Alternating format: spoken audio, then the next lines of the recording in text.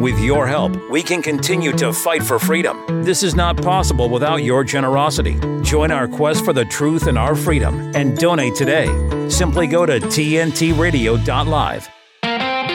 Using science to debunk myths, from the pandemic to climate fraud. Thanks for listening to Sky Dragon Slaying on TNT Radio. Hi, and welcome to another episode of Sky Dragon Slaying, where we bring you the truth on science and current affairs the mainstream would rather you didn't know. I'm John O'Sullivan, CEO of Principia Scientific International. As usual, joining me is Canadian astrophysicist Joe Postma.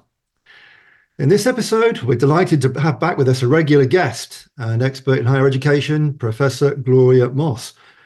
She's just published an article on Principia Scientific International titled "A New Education System Will Mend a Broken World." And that addresses the decline of education standards in Western society. Now, Gloria argues that in the past, corporate interests such as the Rockefellers built up the education system for their own selfish corporate interests. And we're now well past their sell-by date. We need to start afresh. And Dr. Moss says, at the higher education level, this can be done by building up a new university. Her growing venture is Truth University, and that's based in the UK, and she's here to detail her rationale for such a venture. Now, Professor Moss is the author of over 70 peer-reviewed journals and conference papers. She's the author of 8 books. Her latest is co-authored with Catherine Armitage, entitled Light Bulb Moments and the Power of Critical Thinking, published by Truth University Press. Hi, Gloria. Great to have you back. Hi, John. It's great to be back on. Yeah, we have this kind of running problem, don't we, with the education system? It's deja vu, isn't it? It's like Groundhog Day. Every time you come on, there's something going on where we have great concerns about corruption. You know, as you pointed out in your article, very, very forthrightly, that even at the highest levels of academia, there's outrageous claims of plagiarism and fraud. And, these are meant to be the pillars of academia, Gloria, and they're just as bad, they're just as scandalous as all these politicians, aren't they? Well, it would appear that that is to a great extent the case, yes. And there have been some big scandals rocking academia recently, even so-called top institutions such as Stanford in the US rather, and also Harvard. The president of Stanford was obliged to step down very recently because he hadn't amended mistakes in a number of peer-reviewed journal articles that he'd written, and a senior academic in the business school at Harvard was likewise obliged, sent on gardening leave, because you have to laugh, really. The subject of her research was honesty and what can encourage honesty. And it was found that actually she had actually falsified data sets for a number of her articles going all the way back to 2012.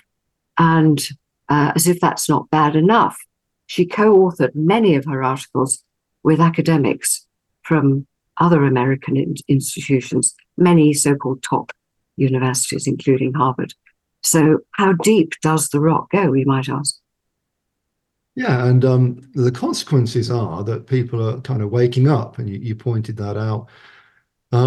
It's quite shocking that, in your essay that you pointed out that there's something like the Bill Gates Foundation, that they fund, just around 500 universities, and the Gates, as we know, the Gates Foundation very much has control over the UN.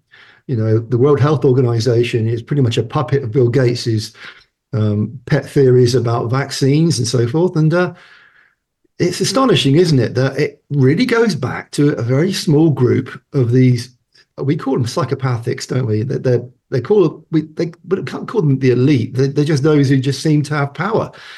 They seem to spend their entire existence corrupting everything and bending everybody's will to their own, warped views of life. And you pointed out.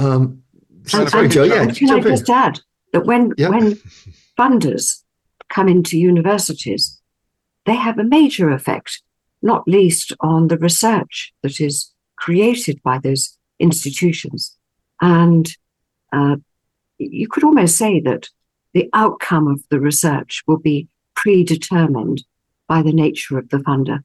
And so everything is corrupted with bad money. And bad money will not allow freedom of research or indeed freedom of teaching. Sorry, Joe, I think I interrupted you there. That's all right, Gloria. It's so nice to see you again. So nice to have you on the show again. It's always a great discussion about education and academia and just how corrupt it is, and following on from John's comments about it just being so corrupt, and the leaders and the elite, that we have the so-called elite, and they're anything but. They have a lot of money, but that's, hardly a quality recognized throughout history. That's hardly been a quality of virtue, having a lot of money. No one has ever said in all of history that was a virtue, wasn't it, that made indicated a good personality, a good person. I wanted to help John characterize what these people are. They're parasites, is what they are. They're real parasites in human form. And another way to characterize, I realized just recently, what this human form parasite is they're rapists. They rape. They make a living by rape. They rape everything. They literally rape, probably behind closed doors, as we all suspect. All these rumors. But their favorite thing to rape is intellectualism. They love to rape the mind, is their favorite thing to do. They love to violate it. They love to violate the mind. They violate reason. They violate thinking. They violate goodness. They just violate everything in the most heinous and disgusting ways, don't they? And so, of course, what you have then is this ridiculous parasitical research, which is anything but, and these PAL review systems, peer review is held up as some sort of gold standard. It's the biggest joke going. It doesn't mean a bloody thing just to have a paper peer reviewed, but then of course they, as the parasite rapist gatekeepers, they love to put that up as some sort of a gatekeeping standard, right? If your paper's not peer reviewed, then it's not worth reading, right? Only peer-reviewed papers are worth reading. So it's just a completely ridiculous system, and I'm really have grown quite tired of it and sick of it, and kind of just wondering, what do we do to solve this problem? I suppose we've had this discussion a long time ago, and I said we need money. We need to almost. It's unfortunate. We don't want to have to live and think like a parasitical rapist. But we have to, what have they done? They've cornered the money supply. They've cornered who gets to, have money, who gets the funding, right? And with that power, they have installed their political puppets all over the world. They've installed their stooges through the university and academic systems and the education systems and everywhere, the agricultural systems, the government systems, all of the various departments in government, agriculture, education, city planning, even everything. Man, this sounds pretty black-pilled, but that is the situation we're facing, it seems. Gloria, what can we do about any of this? And do you agree with that assessment? Are they basically a type of noetic mind rapist in some sense? Well, yes. It's strong language, but we need strong language to paint the violence that is being perpetrated against intellectualism and truth. What is at stake here is truth. And the casualty is truth. And what seems to reign supreme in the system that you've described is deceit. We have a system that encourages deception and with it, deceit. I just give one example, and I could give so many. And when we come to solutions, I'll be talking about Truth University, which has started a publishing press, Truth University Press. And one of the books it's published is this book here, The Dark Side of Academia, How Truth is Suppressed, written by the Secret Professor. And there's a chapter in this book, I could speak for this book, that picks up on what you've talked about, Joe, which is the abuse of the peer review journal system. And so I would urge people to get a copy of that book, share it with other people, because you might be amazed to see that this peer review journal system, which is held up as a wonderful system that ensures objectivity in knowledge is anything but in many cases. And just quote one example, which actually isn't in the book. It concerns Andrew Wakefield, Dr. Andrew Wakefield, as he was famous for having stuck his neck out and talked about possible adverse effects of the MMR vaccine. And he did that in a co-authored article that he wrote in 1998 in the Lancet journal. And, well, it was another medical journal, the British medical journal, the BMJ, that accused him of falsifying his data. What was not revealed, which I personally only read recently, and I'm inclined to accept this until somebody tells me otherwise, what was not revealed was that the Lancet, in other words, the top journal, we're told, in which he originally published his findings about the possible adverse effects of the MMR vaccination, the Lancet in 1998 had commercial agreements with MMR vaccine manufacturers. So we have there a possible conflict of interest not declared. That's just one example to corroborate what you're saying, Joe. And yes, I do think strong language is appropriate.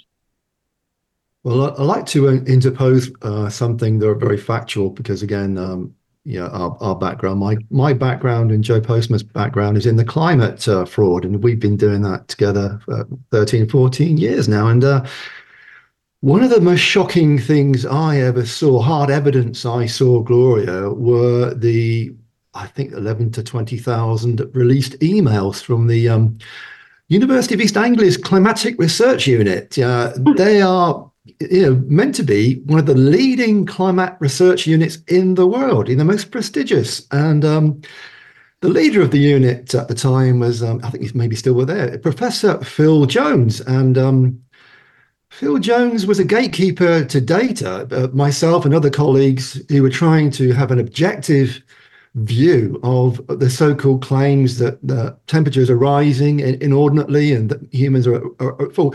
We tried to get the raw data from him to prove that the thermometer readings in different countries, in Africa and the Far East, were all conforming to his narrative. But he wouldn't do that. He would not wouldn't comply with the lawful request through freedom of information, to such an extent that he said that he had so much time and work invested in this narrative that he refused to share his data. Again, a criminal intent. And the only reason Professor Jones avoided criminal prosecution is that the absurd statute of limitations is 6 months. And of course, by the time people had gone back and forth, trying to jolly him on a bit, that had expired. And the Information Commissioner's Office, who are required to oversee all this, said, in effect, that he dodged a bullet. And again, looking at the hard evidence, there was somebody inside the University of East Anglia, a researcher, Ian Harry Harris. Now, he's named. The guy is named. His name's on the emails. And Ian Harris, an employee of the University of East Anglia Climatic Research Unit, in his email said, I'll give a quote, I'll get you a quote to show how bad this is. Harris said, "What in tarnation is going on? Just how off-beam are these data sets? Unbelievable. Even here, the conventions are not being followed. It's botch after botch after botch."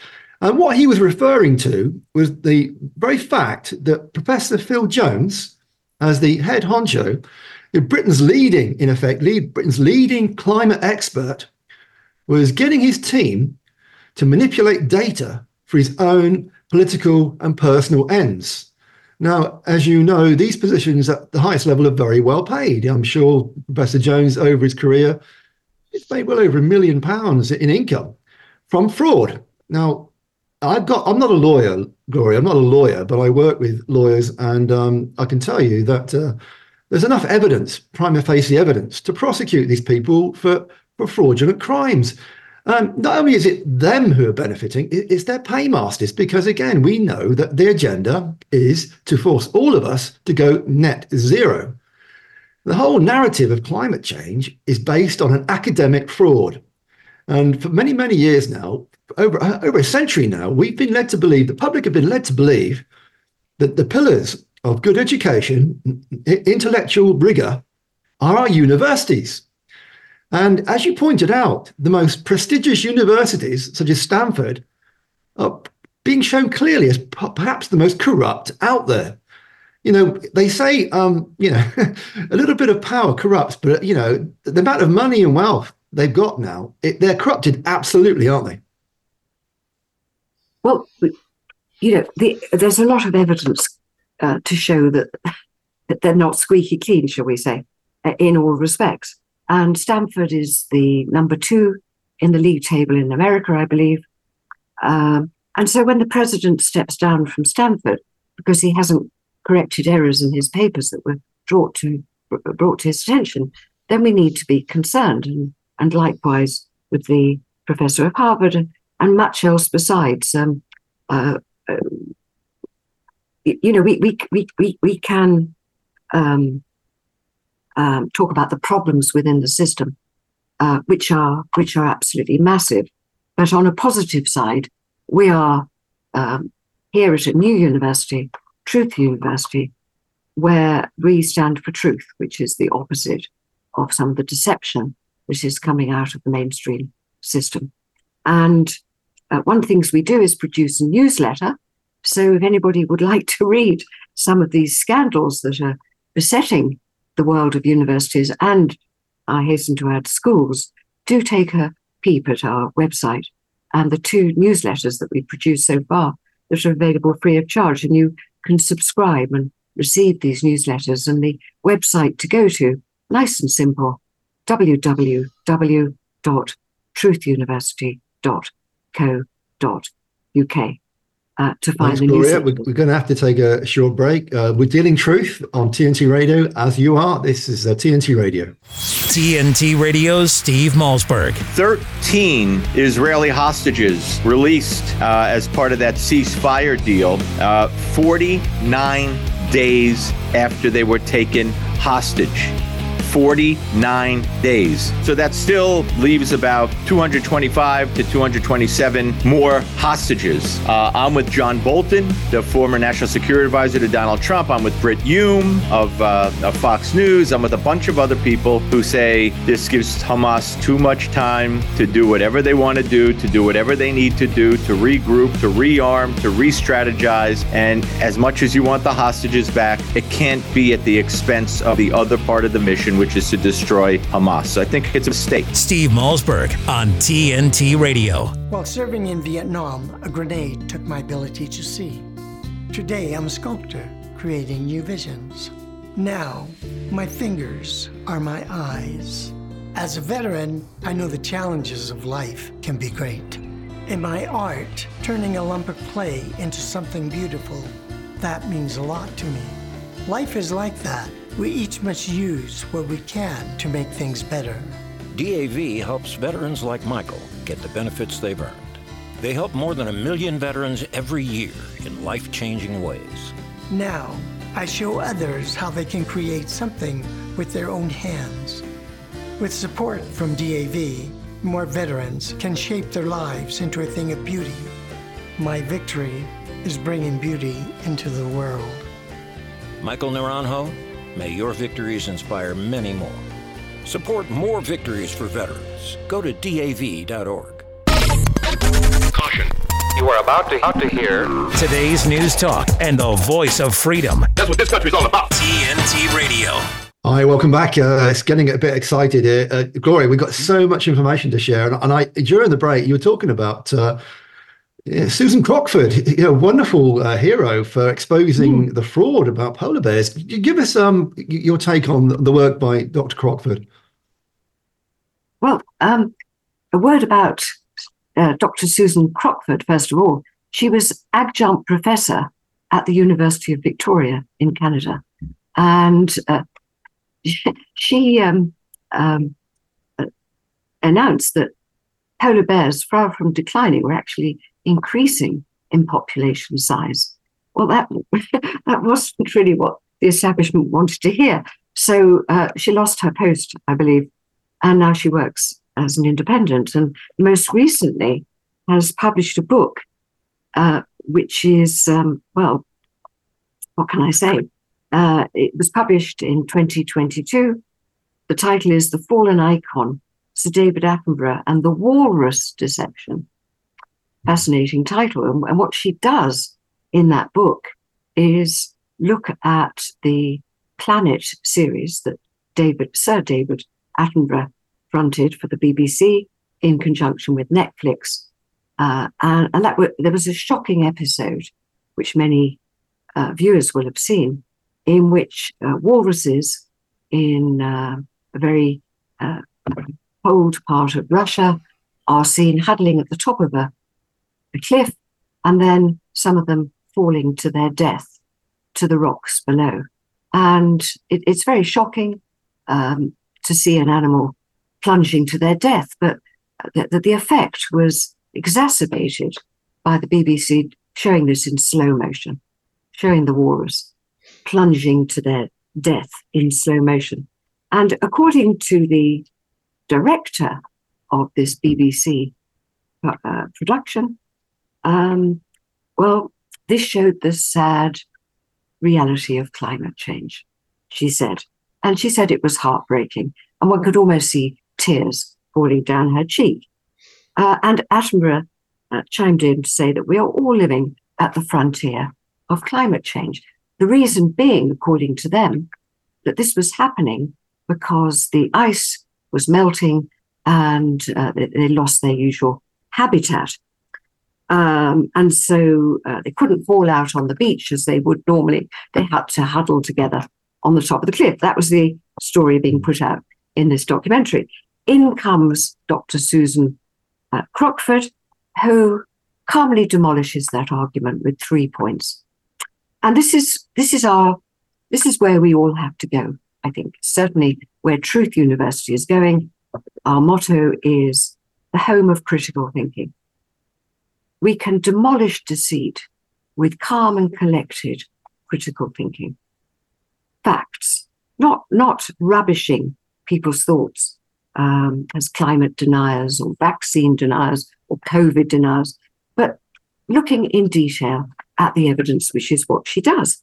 And this is what she says. Sea ice is not a limiting factor.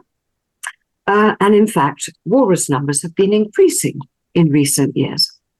And she goes on to say that it's possible that the walruses were moving away from the top of the cliff because they were in fear of polar bears in the region. She said that in 2017, 20 polar bears approached the area and 100 walruses died.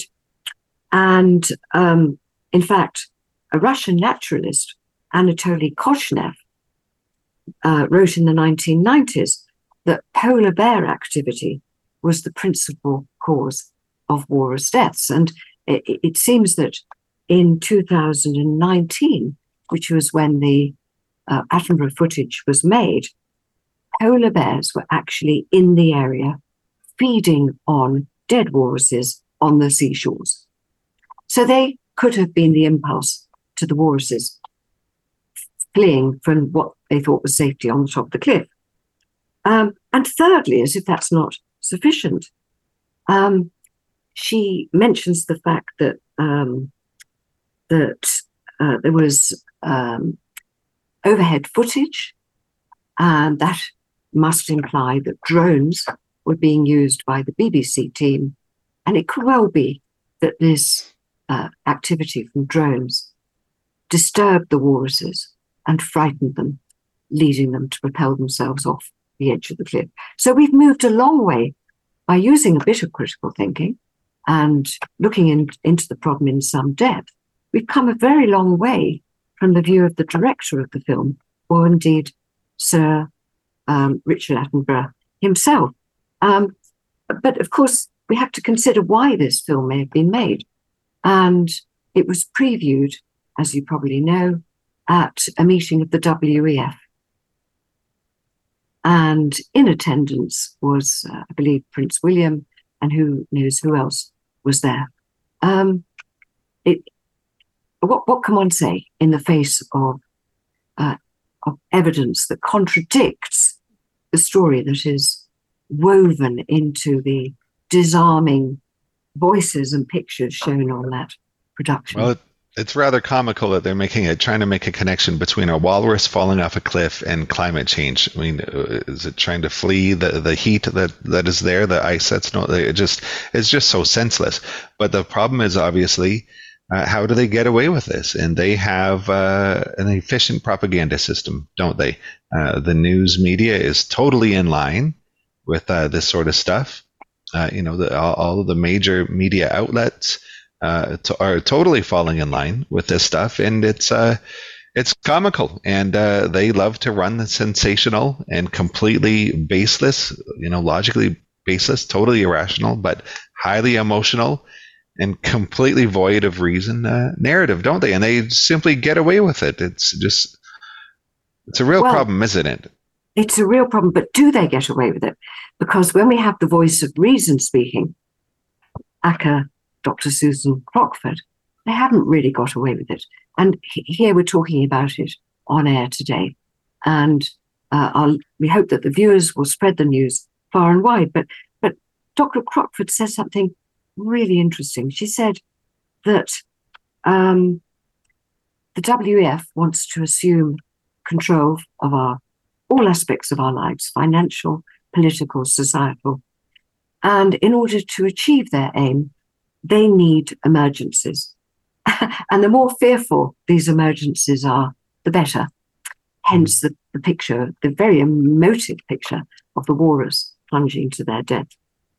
And she goes on to say that fear is best created in the absence of observable fact. So the climate crisis, she says, is a great vehicle because we cannot easily observe the effects that they talk about of CO2, and we cannot easily observe the effects of global warming. Personally, I think that's a very brilliant observation on her part. That is brilliant, and it really just identifies it as a religion, doesn't it? This is how religions basically operate. You might make a case for religion, but basically that's the idea. Threaten you with something that you cannot sense or see or touch, but convince you that, oh no, it's quite real and it's going to be quite bad for you. Just listen to us. It's a tired old scheme, isn't it? But it's a tired old scheme, but we can fight back with programs like this and knowledge. Sorry, John. Absolutely. Yeah, I just want to jump in because it's so poignant that the idea that the walrus was used there as kind of the iconic image, when 20 years ago it was the polar bear. And as Susan Crockford will tell anybody, the reason why the polar bear is no longer the iconic symbol of global warming and the melting of the ice caps is because the population of polar bears has grown from around 5,000 in 1998 to 25,000 today. So it's a massive increase. And she identified the reason. The reason why it's been a massive increase in the polar bear population is because there were more restrictions on hunting. So the small numbers of polar bears were just to do with management, conservation. So again, all of us would argue, those of us who live in the wealthier countries, we tend to be more mindful of conservation. Those developing countries don't prioritize conservation. So again, it kind of makes the point that when we get together, when we use data and facts responsibly, we can coordinate efforts to do the best for nature. We work in harmony with nature. I think any good farmer will tell you that you don't want to destroy your habitat. You want to make sure that you nurture it. And this is something that the doomsayers forget. They tend to denigrate human ingenuity and denigrate human good intentions, because all of us, whether we're the poorer or richer, like the idea of establishing a community where everybody can be a stakeholder and benefit. I think the problem is with the narrative of the ultra rich, we don't feel like we're stakeholders anymore. We feel like we're the underclass. We feel like we're the useless eaters. And with that kind of mindset, they really are pitting us against them. And they're not that smart because, again, the game is unraveling. We are tuning in to their motives. We're tuning into their underlying philosophy, which is Malthusianism. Anybody who doesn't know what Malthusian stands for, it stands for limits to growth. The limit to growth is an ideology. It's a religion. There's nothing to back it up in science. All we've seen for the last 50 to 100 years is exponential growth and rise in standards of living. We don't see that there's a limit. Any economist, anybody who studies how we've used technology can see that we don't have famines anymore. Famines are a thing of the past. We look at healthcare, but mortality rates, they were declining, and quality of life is rising everywhere where you have a kind of system that allows people to use ingenuity, entrepreneurship, and growth. It's about good stewardship, isn't it, Gloria? It is, and it's about shrewd thinking, careful thinking, taking into account all the elements of a problem. And Einstein famously said that we should really be spending most of our time on examining the problem, and coming up with the solution is really the very last thing that we should be doing. That the solution should actually be propped up on an extraordinary amount of careful thinking, which I think is what you're talking about with the stewardship there. Mm. And that careful thinking is not being evidenced, for example, in the documentary, where a single cause is being adduced to explain why the walrus is tumbling to its death. There is no attempt to look at the multiplicity of factors that could be underpinning that situation. So it's shallow thinking. And so we can restore sanity to our world at a point of crisis, I would say, we're at now. We can restore sanity through the application of careful, critical thinking, absolutely. And critical thinking would lead us to truth. And I'd just like to read a couple of quotes from worthy people of the past. The first is the playwright Ben Jonson, back in the 16th century, and who said that without truth, all the actions of mankind are craft, malice. So yes, if we don't have truth about what's happening, whether it's health-related or climate-related, what will unfold is malice following his lead.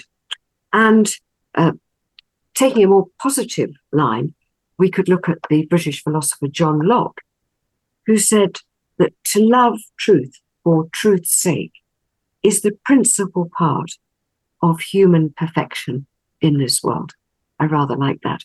And he goes on to say that the search for truth is the seed plot of all other virtues. And so, yes, if we follow this shallow thinking, deceitful way of thinking, it will lead us in the way of malice and negativity. If we follow truth and careful thinking, as you've said, John, then the sky's the limit. So that's where our solution lies, I think. And it's not difficult to achieve. Exactly that. And I think, again, this is why we advocate for the traditional scientific method over at Principia Scientific International. One thing we've been very good at is making people realize that there is a bona fide methodology to validating anybody's hypothesis. And one of the things you do is you have to have truth. You have to have transparency. And the scientific method tells us that you share data. You have an objective approach, and you avoid bias by making sure that you involve other people. And we like the idea of doing that. One of the things we've always said is there's no such thing as secret science. The secret science in and of itself is actually corruption. It's not in itself of any true value.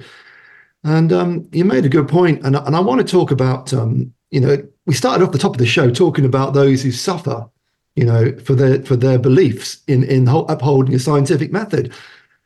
And people, like you said, Susan Crockford lost her position in academia, and my co-host Joe Postma, again, he too lost his position in academia for standing up for truth.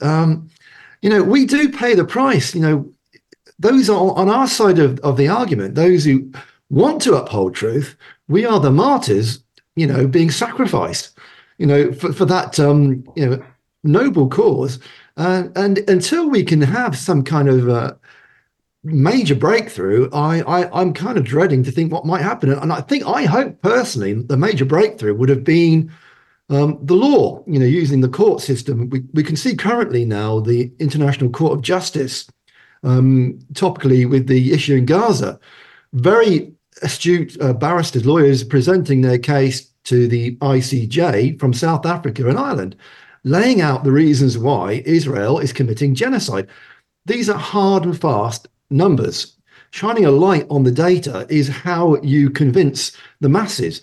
And as you know, the idea of going into court and lying, the consequences, the proximity to the court makes that you are going to face extreme legal penalties if you lie. In academia, you don't have that, Gloria. We have this kind of two types of fraud, don't we? We have academic fraud, which is naughty, and we have criminal fraud, which again you get prosecuted for. It's not very good for academics who rely on that, on a nod and a wink to manipulate data. But we'll get back to this in a short while, Gloria. This is TNT Radio.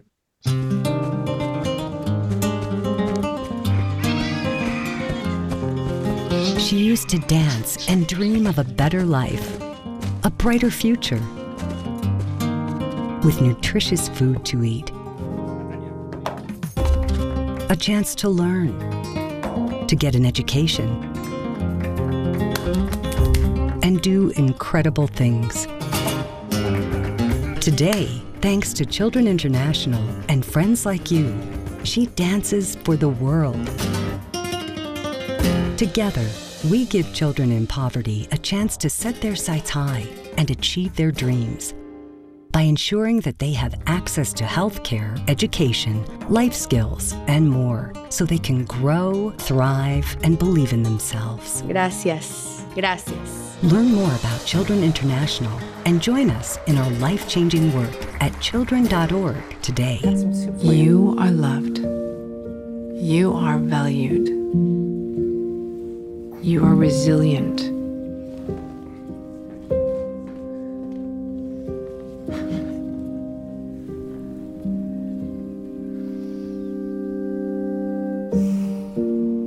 You got this. You're there for them. We're here for you. Find free care guides at aarp.org/caregiving. Using science to debunk myths, from the pandemic to climate fraud. Thanks for listening to Sky Dragon Slaying on TNT Radio. Yeah, during the break, we're talking off camera with Gloria about the dilemma we're in. And, what we've pointed out, the three of us, all three of us here today, we've all worked in academia to varying degrees. We know the root of the problem. Academia is actually insulated from legal requirements of truth. And one thing I would point out, most people are not aware of this, but if you're a climate scientist and your work is used by the United Nations, you actually get granted immunity from prosecution. I had to keep reminding myself, I thought it was just the vaccine creators, Big Pharma, who were immune from prosecution. It's the only business model that is protected from prosecution. But no, apparently it's turns out if you're a climate scientist and your work is approved by the UN, that is kind of a get out of jail free card, Gloria, that again, the privileges of being an academia, it's a nonsense, isn't it? Well, it is. And we could be talking for hours on the problems within the system. But I think maybe it's helpful to focus on what we could be doing, because, as you said, a lot of people are seeing through, increasingly, a lot of the deceit that's being thrown at us on all counts, whether it's connected with the fake climate change agenda or health. I mean, we haven't talked about the COVID pandemic, have we, at this point? But another remarkable person in Canada ferreted out freedom of information requests that she put in herself, and others too, to find out about the isolates of the CoV-2 virus. And what she found, on her website, Christine Murray, you can find 100 references to 100 freedom of information requests across the world, which resulted in no information coming back. So if we take the US, for example, the CDC said that they had no record of any isolate. If you take the UK, the Health and Safety Executive had no record. The Prime Minister's office had no record. It just goes on and on and on. I have got a list, if I could find it, of all the many organizations, at least 100 of them worldwide, who said that they had no record whatsoever of the isolates of this virus, for which they were putting society globally in lockdown. Here's my list. It includes in the US, the CDC, the Department of Health and Human Services, Washington, D.C. Department of Health, US Department of Labor, Occupational Safety and Health Administration, Fauci's National Institute of Allergy and Infectious Diseases, the NIAID, and the National Institute of Health. In the UK, Imperial College, which we know established the statistics that told us what a terrible thing this would be, statistics that were never borne out by reality.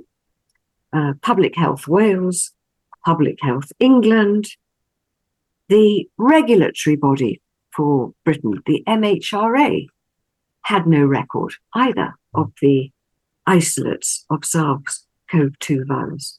In Canada, Health Canada had no record. The Public Health Agency of Canada, the National Research Council of Canada had no record, and neither did Brazil's Health Regulatory Agency.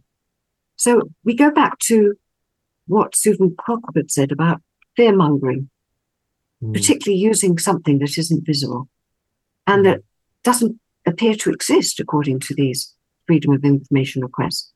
And so, yes, this is negative, but we're here today and we're here to talk about the difference, the change that we can make.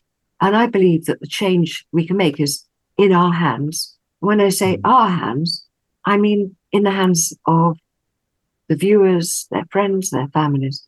We need all to come together in the crisis that we're facing to create something better. And we are many. We can do it. Exactly that. We can. I want to emphasize, I don't normally do self-promotion, but you hit the nail on the head when you talked about the lack of a gold standard for the SARS-CoV-2. And again, this is a topic very close to my heart. I spent the last 3 years working with very dedicated virologists and scientists, medical professionals, who wanted to expose this very issue, that there is no such thing as a gold standard. There is no isolation of the SARS-CoV-2 virus. What we did, again, I'm not promoting myself. I tend to avoid it. But again, I co-authored with my colleagues, Dr. Judy Weideman and Dr. Saeed Qureshi. We wrote a book earlier this year called Slaying the Virus and Vaccine Dragon. And anybody who knows anything about Dr. Julie Weideman, she's Australia's leading expert on vaccine injury. And Dr. Saeed Qureshi, he's a senior scientist with Health Canada. He's a bench scientist. Literally, he does testing on vaccines.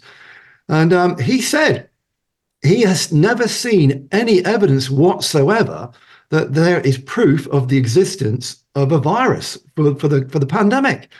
in effect, his argument is it's more likely than not that the pandemic was about influenza and bad colds. Coronavirus literally is a bad cold. So again, we've argued this, we've argued for 3 years, and it's coming out bit by bit, Gloria. But again, we need Truth University, as you say, as a publishing hub. We need other organizations to come together. We are at the moment still fairly fragmented. Our forum at the moment here is TNT Radio. Again, the wonderful creation of TNT Radio by Mike Ryan and Jennifer Squires is a testament to the fact that there are those in related fields in broadcasting and publishing who do support what we're saying. We need a diverse skill sets, not just in terms of you in academia, but in marketing, in entrepreneurship, in fundraising. And again, until we build a cohesive team of diverse experts, Gloria, we are, as quite often the lone wolves. We're shouting or saying things, to the wind. Those of us who are fortunate to have a foothold in broadcasting, we can hopefully, bit by bit, get the message across. And you've been on the show quite a few times now, and every time you come on, we kind of repeat the same message. We are saying to people out there who are, we would call them altruistic, they may be philanthropists, but please come forward, because there are worthy people like your good self who have not a profit motive. Your motive genuinely is for truth. There's a moral imperative here that those in society who benefit from innovation and who make great wealth, more often than not, if they have a conscience, want to put that money back in to worthy causes. And definitely TNT is a very worthy cause, but Truth University also is. Go ahead, Joe. No, I mean, that's just so right, John. And, we had a guest last week, Dave Farina, Professor Dave, and he said that, no, it just comes down to profit motive. Everyone only has a profit motive. I really took quite offense to that, because you and I aren't in this for profit motive. This has costed us. It's costed me my career. I'm at, wit's end, as far as that goes. It hasn't been good for you. It hasn't been good for any of us. No, there are good people out there. Like you said, there are moral good people out there who are trying to stand up for truth, as Gloria is as well, and good point, John, right? This isn't just about a profit motive for us. We do actually, stand for truth and goodness and the form of the good, as Plato defined it, and we need to coalesce and get the truth out there, don't we?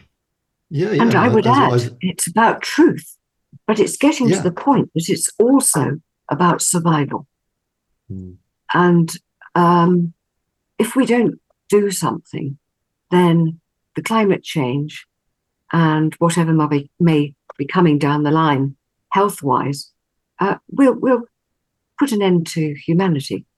And that may sound dramatic, but I've been reading through a draft of a new book that we're going to publish. It's by Eve Gilmore, and it's a critical thinker's guide to health. And what she describes, is quite horrific. That the move to the climate change moves are vilifying the eating of meat, which she said accounts for only 2.2% of CO2 emissions, even assuming you thought those were important. They're of negligible quantity. And if we remove cattle from our fields, then we're much worse off, because the fields are not fertilized, and a lot of the land would be left as wasteland, because a lot of grassland cannot be used for farming purposes. So we'd lose food. The bottom line is we'd be faced with famine. And second to that is, according to her, and she's a natural health practitioner, and this is a bit controversial, but according to her, meat is more nutritious than a purely plant-based diet. It's richer in amino acids, minerals, vitamins, and is more bioavailable than the equivalent in plants. And so the long and the short of it is that one of the effects of the climate change agenda is to shut down meat farming, and this will have a horrific impact on food production.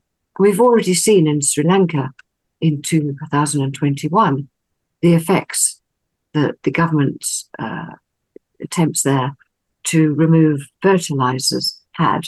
It resulted in mass protests and actually the exodus of the president and prime minister.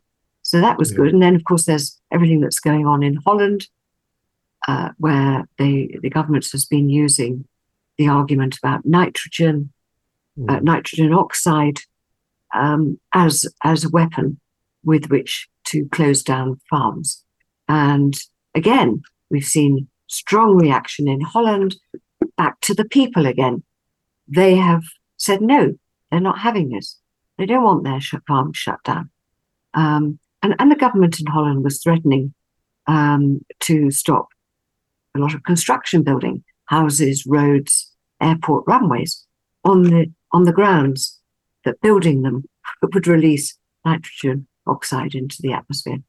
And so in both cases the case of Sri Lanka and the case of Holland, we saw moves by the government held up, in the case of Sri Lanka, thwarted by public reaction. And so it is here, I think, with truth, that we can construct, and we desperately need to construct a better education system. I mean, frankly, it's not hard to construct something better than what we have now.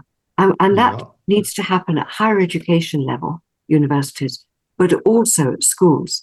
And I could say, if we have time, something about the research that I undertook, looking at current day school textbooks or learning resources, because I was horrified by what I found in those school textbooks. And it led me to believe that actually we can't have a decent education system until we actually create some new learning resources for primary and secondary schools. And my goodness, how exciting that would be. Would be so exciting. I would love to do something like that myself. I've dreamed about that for over a decade now. Yeah, it'd be so excellent. Again, we need money to do this. But can I just give you a glimpse into some of the textbooks? What is in some of the textbooks currently in classrooms? And by the way, the thing that prompted me to look at textbooks was a surprise event.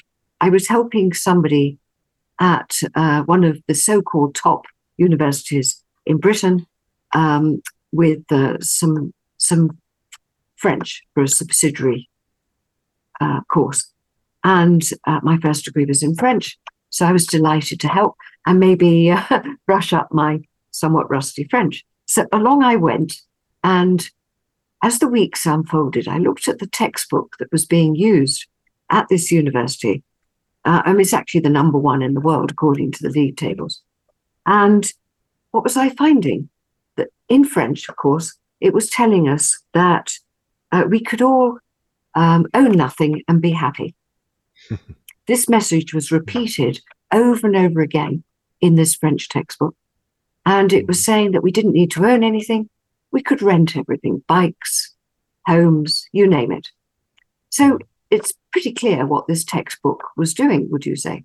It's downloading World Economic Forum agendas to a young audience. Vulnerable. I back you up on that. I totally back you up on that. I taught a classroom teacher for over 15 years. Gloria taught high school science and many other subjects in English schools in Wales as well. And again, I couldn't bear it anymore. Teaching the greenhouse gas theory, utter nonsense. We're talking about carbon footprint, utter nonsense. And just to throw in a bit more information, people don't seem to realize there's a nexus of evil. The connection goes all the way to Ghislaine Maxwell and Jeffrey Epstein, believe it or not.